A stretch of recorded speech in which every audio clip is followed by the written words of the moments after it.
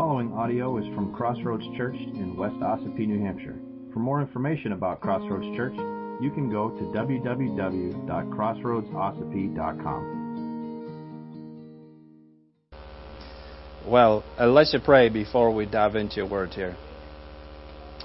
God, we are again grateful for your word. It gives us everything that we need to know for life and godliness through the power of Him who called us. By your own glory and goodness, you have given us everything we need. Lord, as we open your word this morning, pray that your Spirit would instruct us, not just on how to live, but to remind us of your love for us. And what a blessing it is to be adopted as sons and daughters of the Father. We love you, Lord, and we look forward to hearing from you this morning. In Jesus' name, amen. I want to give you fair warning. What you are about to hear is 100% hypocrisy. Just to be clear. Well, I hope that you know this already. Because this is the case every time I preach. I want to say, do as I say. Not as I do quite so much. And that troubles me. But anyway, I know that you already know that's true, but I wanted to make sure that you knew that I knew also. So we're going to look at Philippians chapter 4 this morning, verses 4 through 7. And that's page, the number after 8. 982, thank you. In the Pew Bibles, page 982, Philippians 4. 4 through 7. And I want to consider one of the most wonderful and difficult to attain conditional promises of God. It's a little deeper theology than maybe you're used to this morning. We talk about conditional promises. So to be clear, before we get too far, you need to understand what a conditional promise is. Do you know what a conditional promise is? Right. If and then. If you do this, then I will do that. Right? That's what a conditional promise is. So I want to give you some examples, maybe, that to be helpful from Scripture. The promise God the Father made to King Solomon is one that stuck out in my mind as I consider this. It's a conditional promise the Father made to King Solomon when he finished building a temple. Recorded in 1 Chronicles 7:11 through 14. Let me read that for you. Thus Solomon finished the house of the Lord and the king's house. All that Solomon had planned to do in the house of the Lord and in his own house he successfully accomplished. Then the Lord appeared to Solomon in the night and said to him, I've heard your prayer and have chosen this place for myself as a house of sacrifice. When I shut up the heavens so that there is no rain, or command the locusts to devour the land, or send pestilence among my people, if my people, who are called by my name, humble themselves, and pray and seek my face, and turn from their wicked ways, then I will hear from heaven, and will forgive their sin, and heal their land. Now we like this one, don't we? And we like to think it's about America too, don't we? But it's not. It's not. That's a discussion for another day. The Father says in verse 14, if my people who are called by my name humble themselves and pray and seek my face and turn from their wicked ways, then I will hear from heaven and forgive their sin and heal their land. If and then. That's how you can tell it's a conditional promise. If you do this, then I will do that. If we keep reading in that same passage in the Chronicles, then we will see another conditional promise that has already been fulfilled. So we're going to do that so that we can. See how fun conditional promises are? Verse 15. Now my eyes will be open and my ears attentive to the prayer that is made in this place. For now I have chosen and consecrated this house, that my name may be there forever. My eyes and my heart will be there for all time. And as for you, if you will walk before me as David your father walked, according to all that I have commanded you, and keep my statutes and my rules, then I will establish your royal throne, as I have covenanted with David your father, saying, you shall not lack a man to rule Israel. But if you turn aside and forsake my statutes and my commandments that I have set before you, and go and serve other gods and worship them, then I will pluck you up from my land that I have given you, and this house that I have consecrated for my name, I will cast out of my sight, and I will make it a proverb and a byword among all peoples.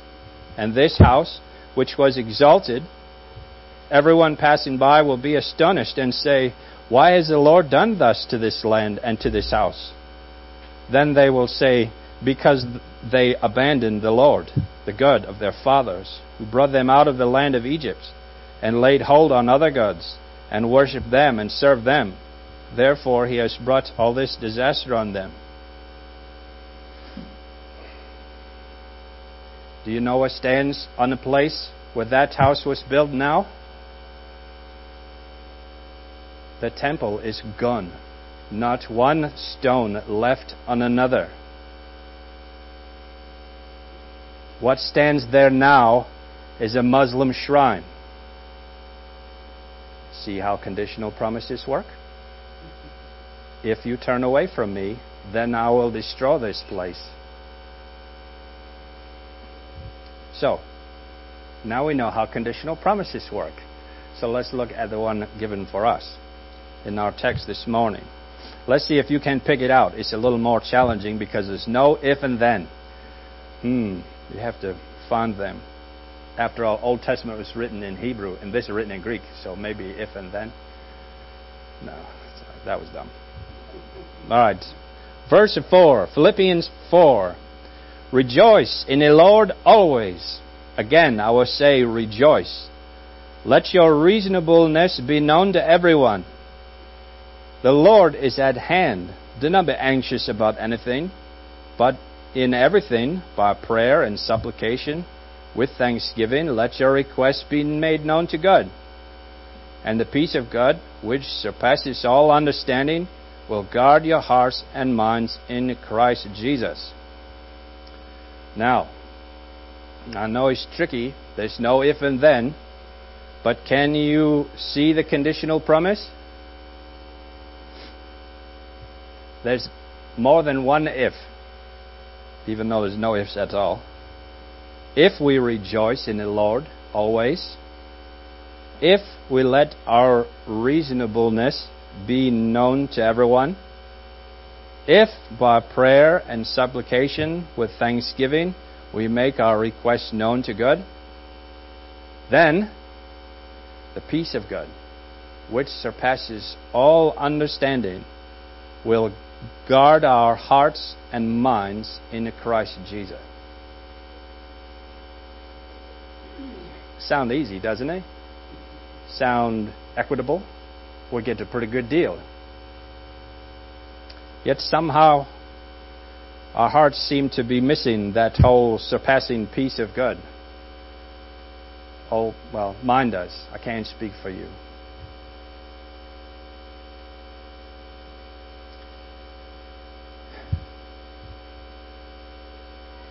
I had a conversation with a friend this week. Really struggle. Long time. Struggle with mental health problems. Post-traumatic stress disorder and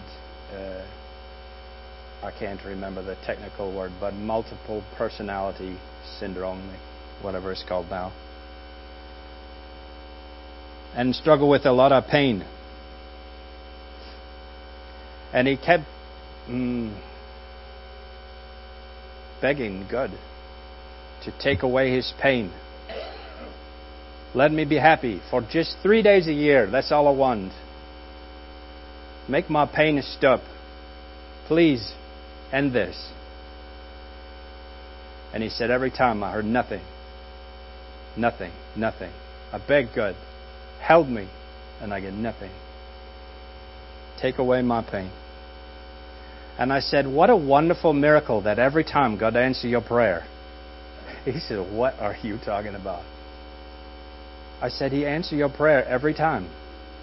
It's just that the answer was no. But He still answered. St. Augustine said, pray as though everything depended on God, and work as though everything depended on you. This is a perfect example of how that works out. Paul says in verse 4, rejoice in the Lord always. Again, I'll say rejoice. I really struggle with this. Because I don't think that this really looks like what we want it to look like. Rejoice in the Lord. Just skip around like a giddy idiot. There's no problems in the world, and smile so people see Jesus on your face. No wonder we struggle. Like in order to truly be a Christian, follow Christ, you have to have a smile on your face. You can't ever be sad. You can't ever get upset. You have to rejoice in the Lord always. If you're not doing that, I think that's ridiculous.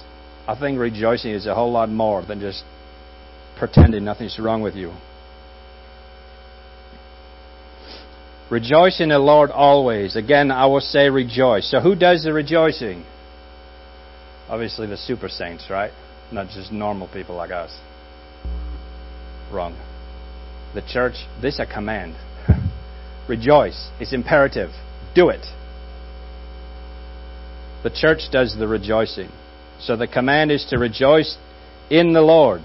And Paul says it again for emphasis. Actually, he says that he's going to say it again for emphasis. Rejoice in the Lord. I will say it again. Rejoice. Why? Because we need to hear it again. But how does one actually rejoice in the Lord? I think this is where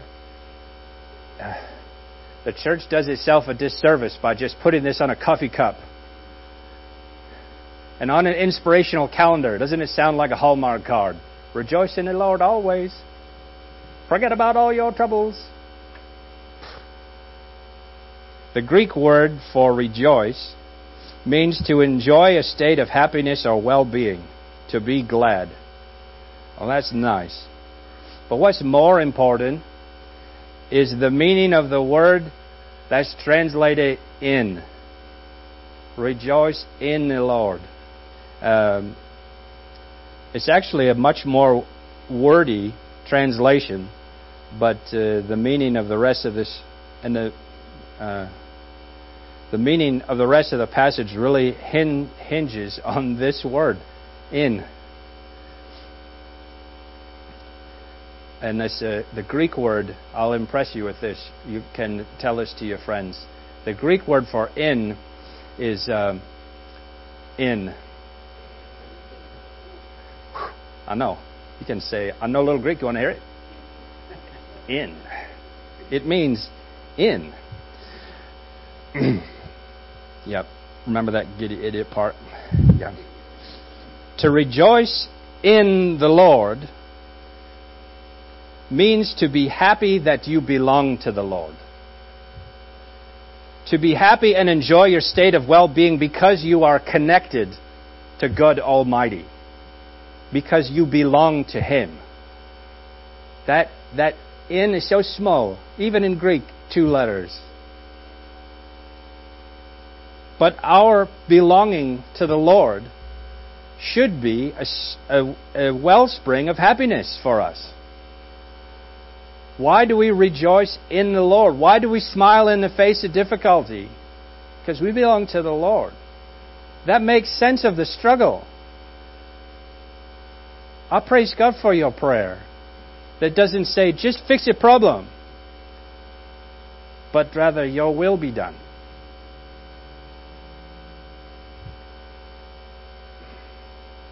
All too often we are burdened by the shame of doing what we shouldn't or guilt of not doing what we should. But the command here is to be happy that we belong to Christ. We can take comfort in that we belong to Christ. That means whatever we struggle with, He's involved.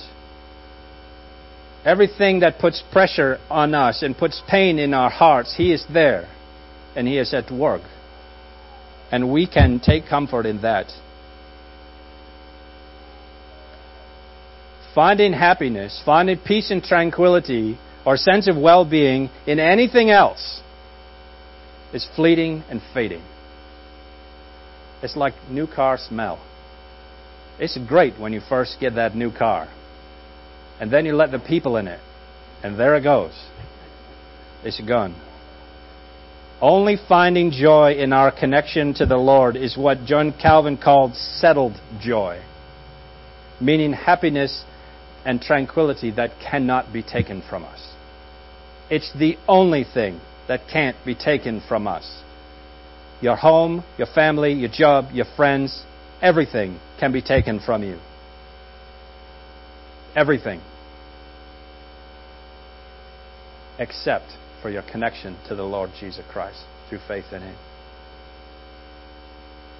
Do you wake up every morning glad that you belong to Jesus? Have you ever thought of it that way? Is it the first thought?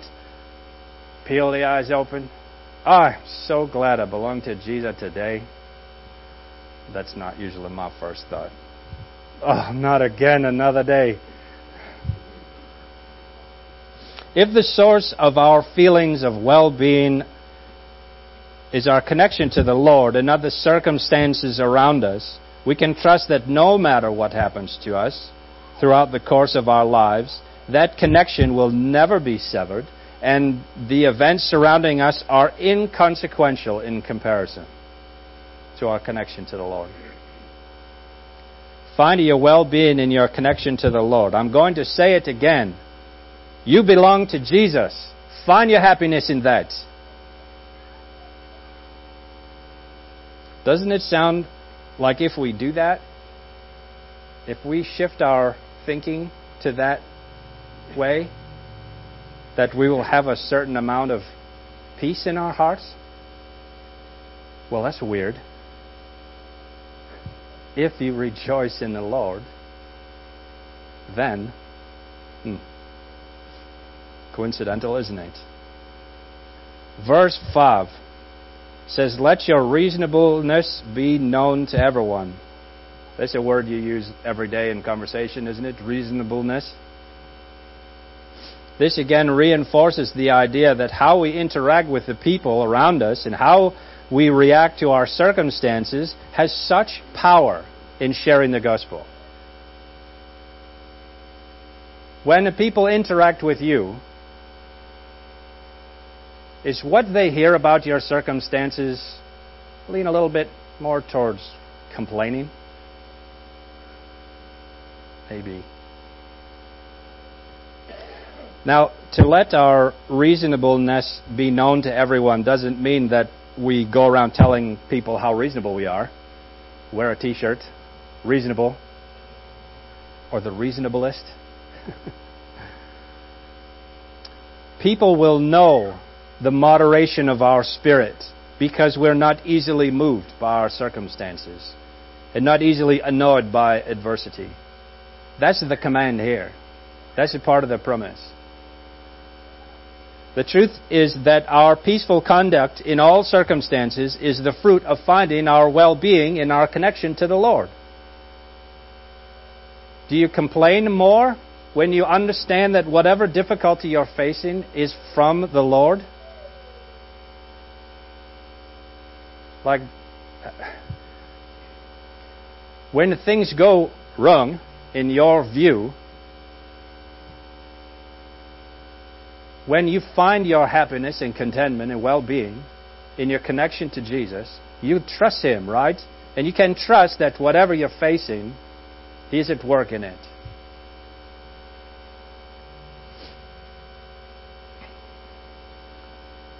Our peaceful conduct in all circumstances, our reasonableness, is the fruit of finding our well-being in our connection to the Lord. So we can confidently say, as it says in Psalm 27:1, "The Lord is my light and my salvation. Whom shall I fear? The Lord is the stronghold of my life. Of whom shall I be afraid?"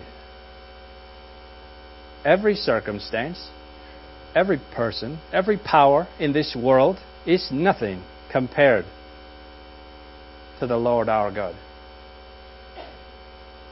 The Lord is the stronghold of my life. The Lord is my light and my salvation. Not me. Not my cleverness. My charm and my wit. The things that I depend on to get through this life. I'm living proof that can be taken.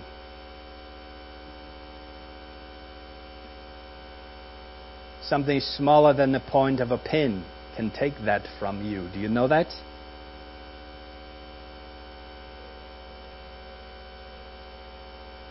It is when those around us witness our confidence in the Lord Jesus in the face of difficulty and trial that our witness is the loudest and most clear. Again, verses 5 and 6. "The Lord is at hand. Do not be anxious about anything, but in everything, by prayer and supplication with thanksgiving, let your requests be made known to God." Again, quote John Calvin. He said, "Here we have a most beautiful sentiment from which we learn in the first place that ignorance of the providence of God is the cause of all impatience, and that this is the reason why we are so quickly and on trivial accounts thrown into confusion, and often too become disheartened because we do not recognize the fact that the Lord cares for us. On the other hand, we learn that this is the only remedy for tranquilizing our minds, when we rest unreservedly in His providential care, as knowing that we are not exposed either to the rashness of fortune or to the caprice of the wicked, but are under the regulation of God's fatherly care. In fine, the man that is in possession of this truth, that God is present with him, has what he may rest upon with security." Amen to that. So much of our anxiety, our worry, and our fear is based on the fact that in reality we see God as far off. How far removed is the crucifixion of Christ? How far removed from us is His resurrection? I'll tell you the truth, it's not far. It just seems that way to us sometimes. We see God our Father as far off, as unable or sometimes unwilling to help us, when nothing could be further from the truth. Psalm 145, 14 and 19 says, "The Lord upholds all who are falling and raises up all who are bowed down. The eyes of all look to you, and you give them food in their due season. You open your hand, you satisfy the desire of every living thing. The Lord is righteous in all His ways and kind in all His works. The Lord is near to all who call on Him, to all who call on Him in truth. He fulfills the desire of those who fear Him. He also hears their cry and saves them." Philippians says, "In everything, by prayer and supplication, with thanksgiving, let your requests be made known to God." It's tempting to give a seminar on how to pray now. This word means this, and this word means this, and this word means this, and if we follow this formula, everything will be fine. Do you know what prayer really is? If we be honest, sure, yes, you're just talking to God. But what are you declaring? What are you saying by praying? What you are saying is you are absolutely powerless. We are absolutely powerless. I think maybe that's a big piece of our problem. We think we have power when we don't. but when we find our happiness in connection to the one who does, we bring our request to Him. Anxiety and worry proceed from our desire to control things that we can't control. Do you know that? And I don't say that as though I read a book on it once, and so it must be true.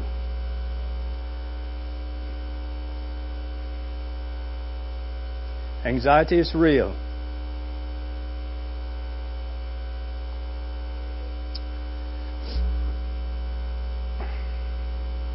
Anxiety is real and depression is real. It's not imaginary. But it stems from a desire to control things that you can't control.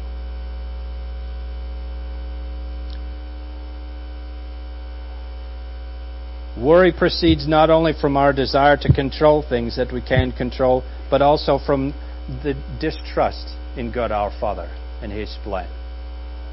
We don't trust that He's in control either. But prayer, the admission of powerlessness, flows from trust in the Lord. Trust that He is near and ready to help, that we are powerless, but He is powerful. So, if we find our connection to the Lord Jesus through faith to be the source of our true happiness and well-being, if we allow our trust in the Lord to govern our reaction to our circumstances, if we let go of our need for control and embrace our powerlessness in the face of God's power and His desire to be involved in our every circumstance by pouring our hearts out to Him in prayer, then, look at verse 7. Then the peace of God, which surpasses all understanding, will guard your hearts and your minds in Christ Jesus.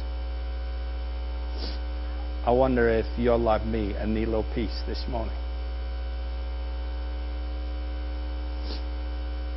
I don't say any of these things to you because I have this figured out. Be like me and you'll be fine. Be like me, you'll be a mess, just like I am. I already told you, this is 100% hypocrisy from me. The truth is, the conditional promise is that if we will truly trust in the Lord, if we trust Him to be the source of our well-being, if we trust Him to be at work in our circumstances, if we trust Him to hear and answer our prayers and petitions, even when the answer is no, then we will have peace that we can't understand. Peace that doesn't make sense. Peace when the world around us is falling apart. Inexplicable peace that guards our hearts and our minds, that keeps us from turning back or turning away from the Lord. A peace that reinforces our trust in the Lord and His grace. That's the kind of peace I want. Don't you? Well, good news. At least you know how to get it. Let's pray.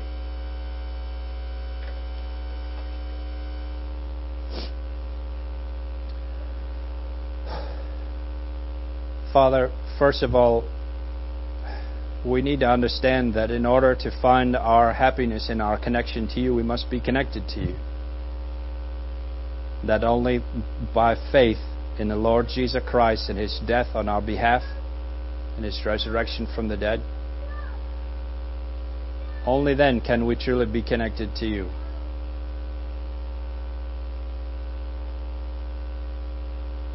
Father, for those of us who have given our lives to You today or yesterday or long ago, we still need to know Your peace. We have peace with You, but we still have conflict in our hearts. We still have fear and doubt and anxiety, worry.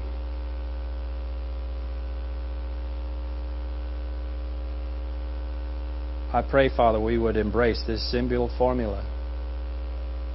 That if we find our peace and our connection to you, find our happiness in knowing that we belong to you,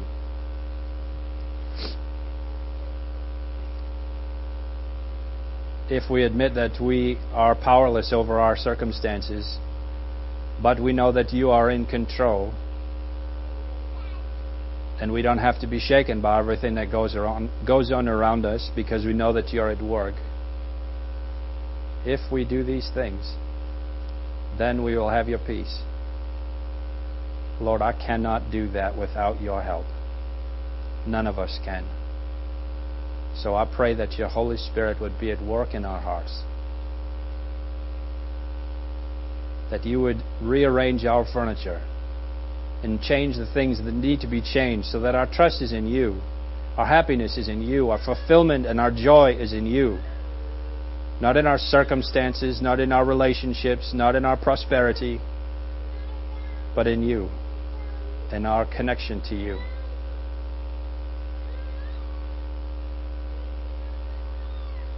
Your word says, what profits a man if he gain the whole world but forfeits his soul? I pray that what would be most important is that our souls are restored, that we are saved, born again, through faith in the Lord Jesus Christ, and everything else is trivial. Help us, Lord. In Jesus' name, amen.